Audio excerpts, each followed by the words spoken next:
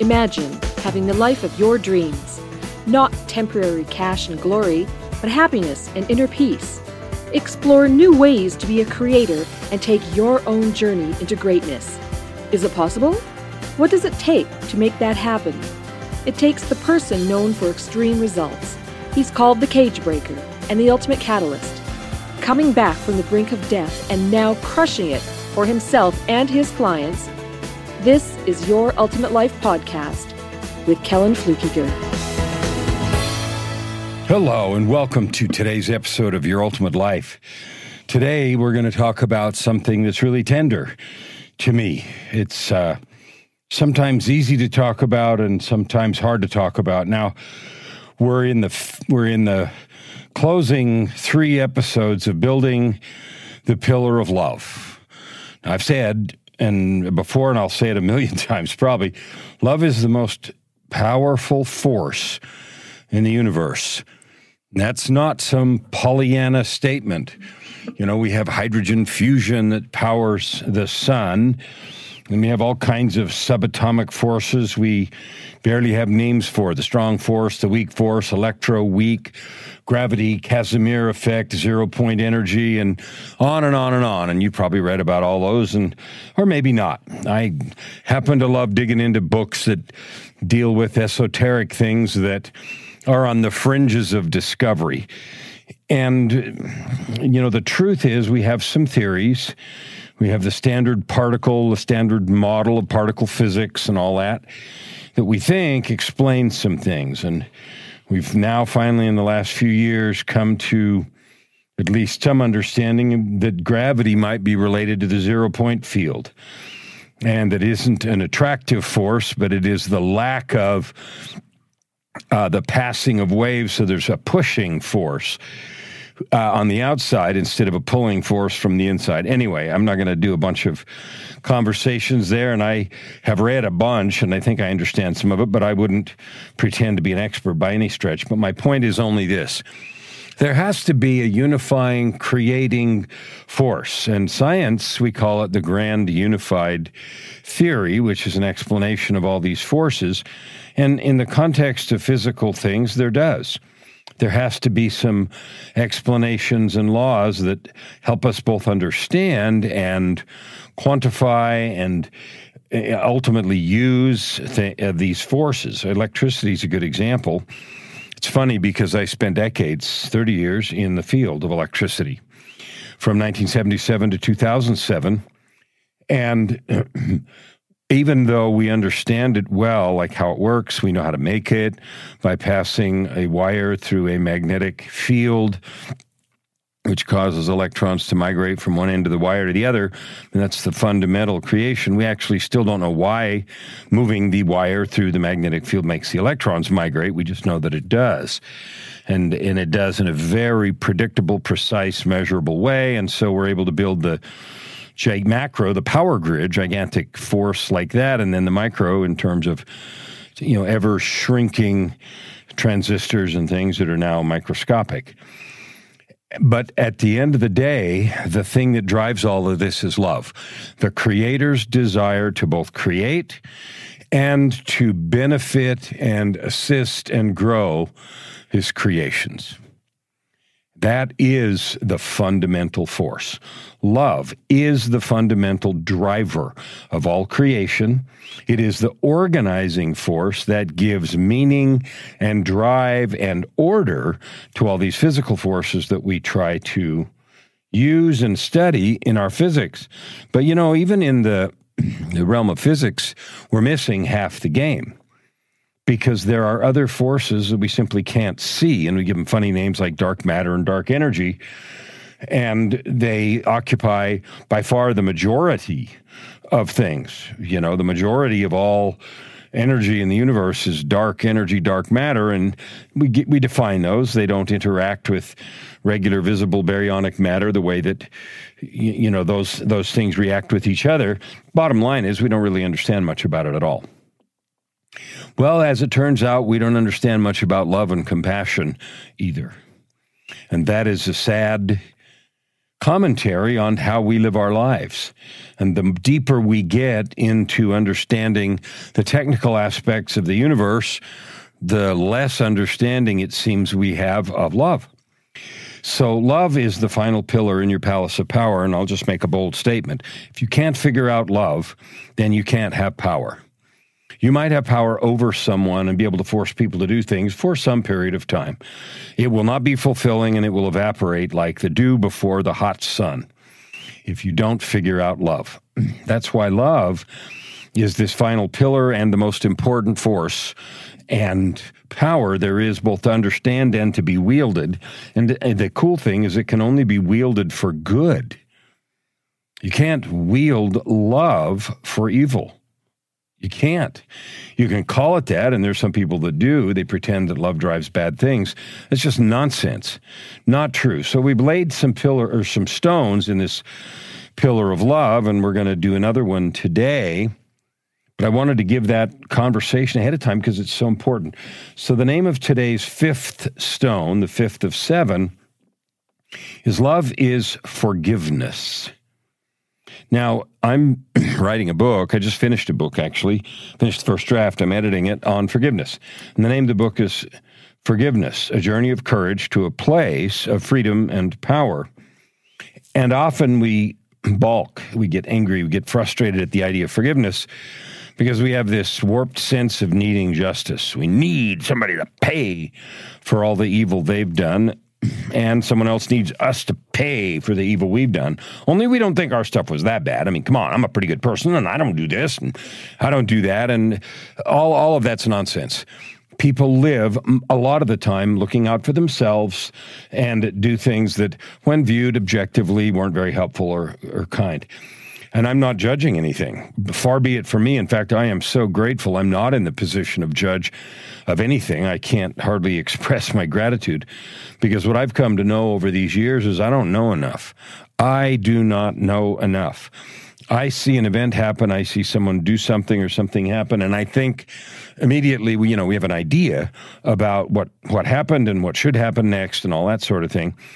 And bottom line is we've all had experiences where we know something and then we know something else and it completely changes the outcome of what we thought should happen. So I'm going to just talk about forgiveness, not in the context of ignoring something that was done that was wrong, not in the sense of brushing it off and pretending it didn't happen.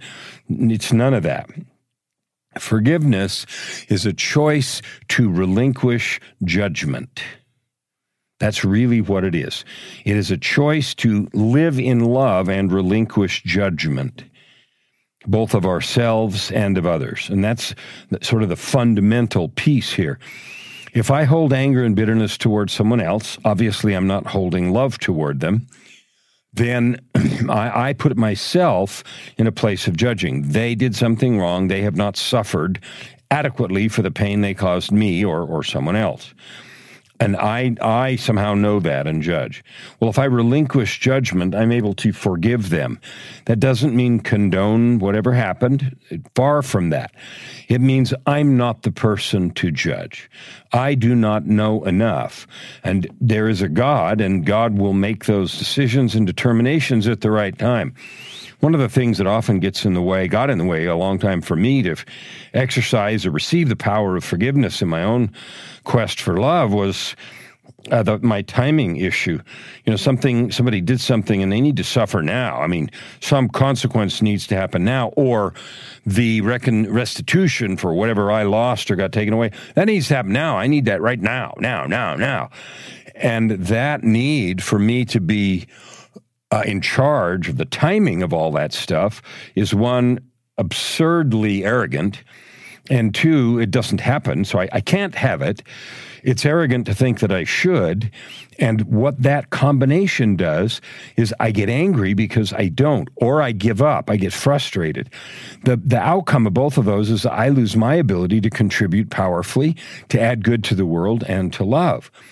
If I relinquish my need to both specify judgment, execute or carry out judgment, determine the amount, which is specify, if I just relinquish that and trust that there is a process, pattern, and an accounting that happens that is equitable, fair, and right, that releases me from the need to do any of that. By releasing ourselves from that, then love can have full power over us.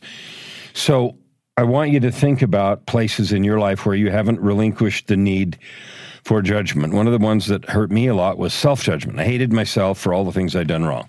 Self-loathing was my greatest addiction. The substances were afterthoughts.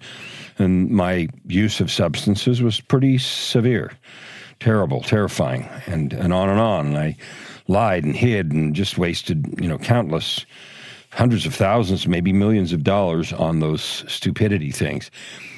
And then I hated myself for it. If I relinquish my need for judgment of myself, that doesn't excuse what happened.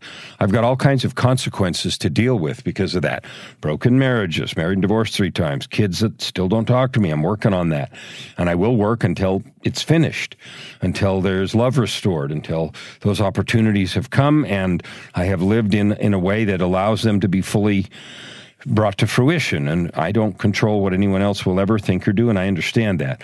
But everything that I can possibly do to clean it up, clean it out, be open and loving will be done, and is done, and is on the way to being more done, and so forth. So my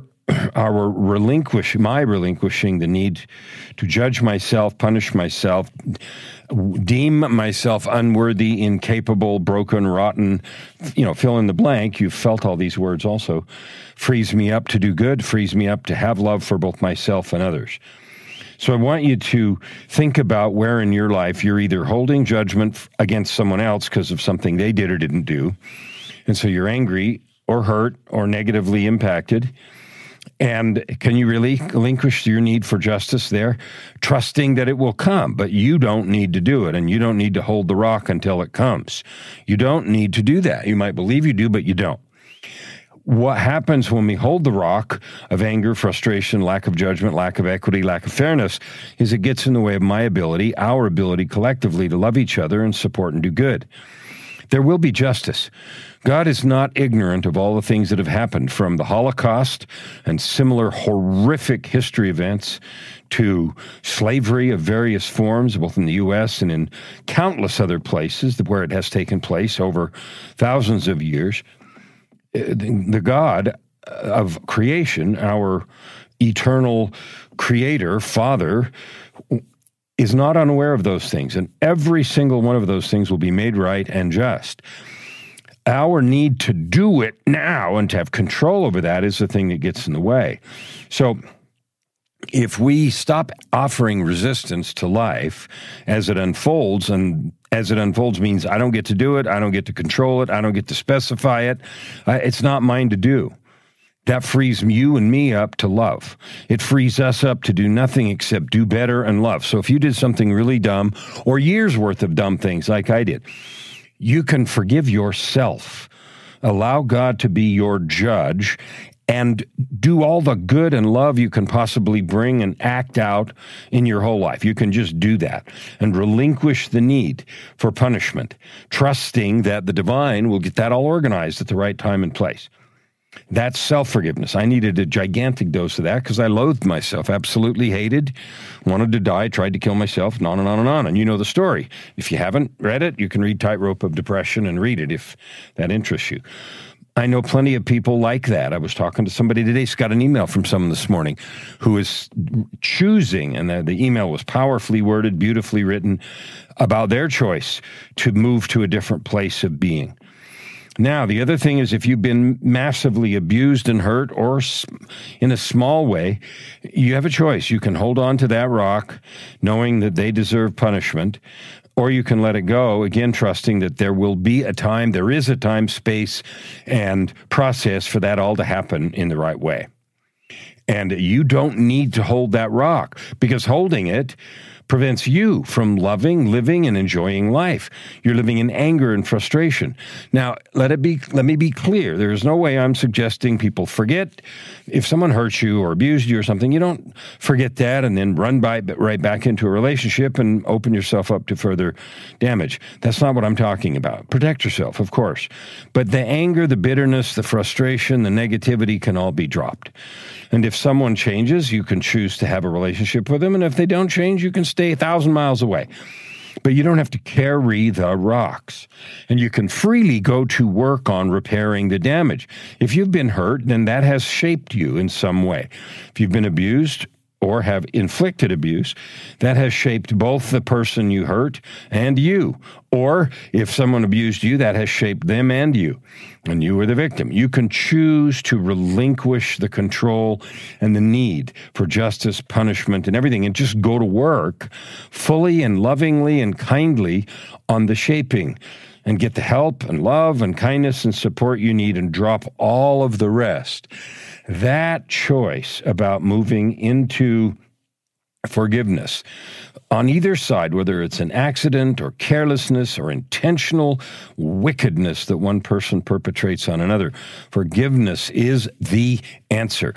We need to quit carrying the rock of retribution or the need for justice, trusting that it will come, not pretending things away, and not subjecting yourself to any danger at all. That's, again, not what I'm suggesting. But I am suggesting dropping all bitterness, anger, resistance, and negativity, opening yourself up to the warm glow of love, and allow the strongest power in the universe, which is love, to manifest fully in your life by embracing the stone of forgiveness, which is in the pillar of love, as you create your ultimate life. Open your heart and this time around. Thank you for listening to today's episode. We hope that you take it deeply into your heart and decide for yourself how you can create anything you desire. If you like what you heard, please subscribe to this podcast and share it with your friends. As always, we'd love to hear your feedback and topic suggestions. Until tomorrow, this is Your Ultimate Life with host Kellen Flukiger. Stand with your heart in the sky and your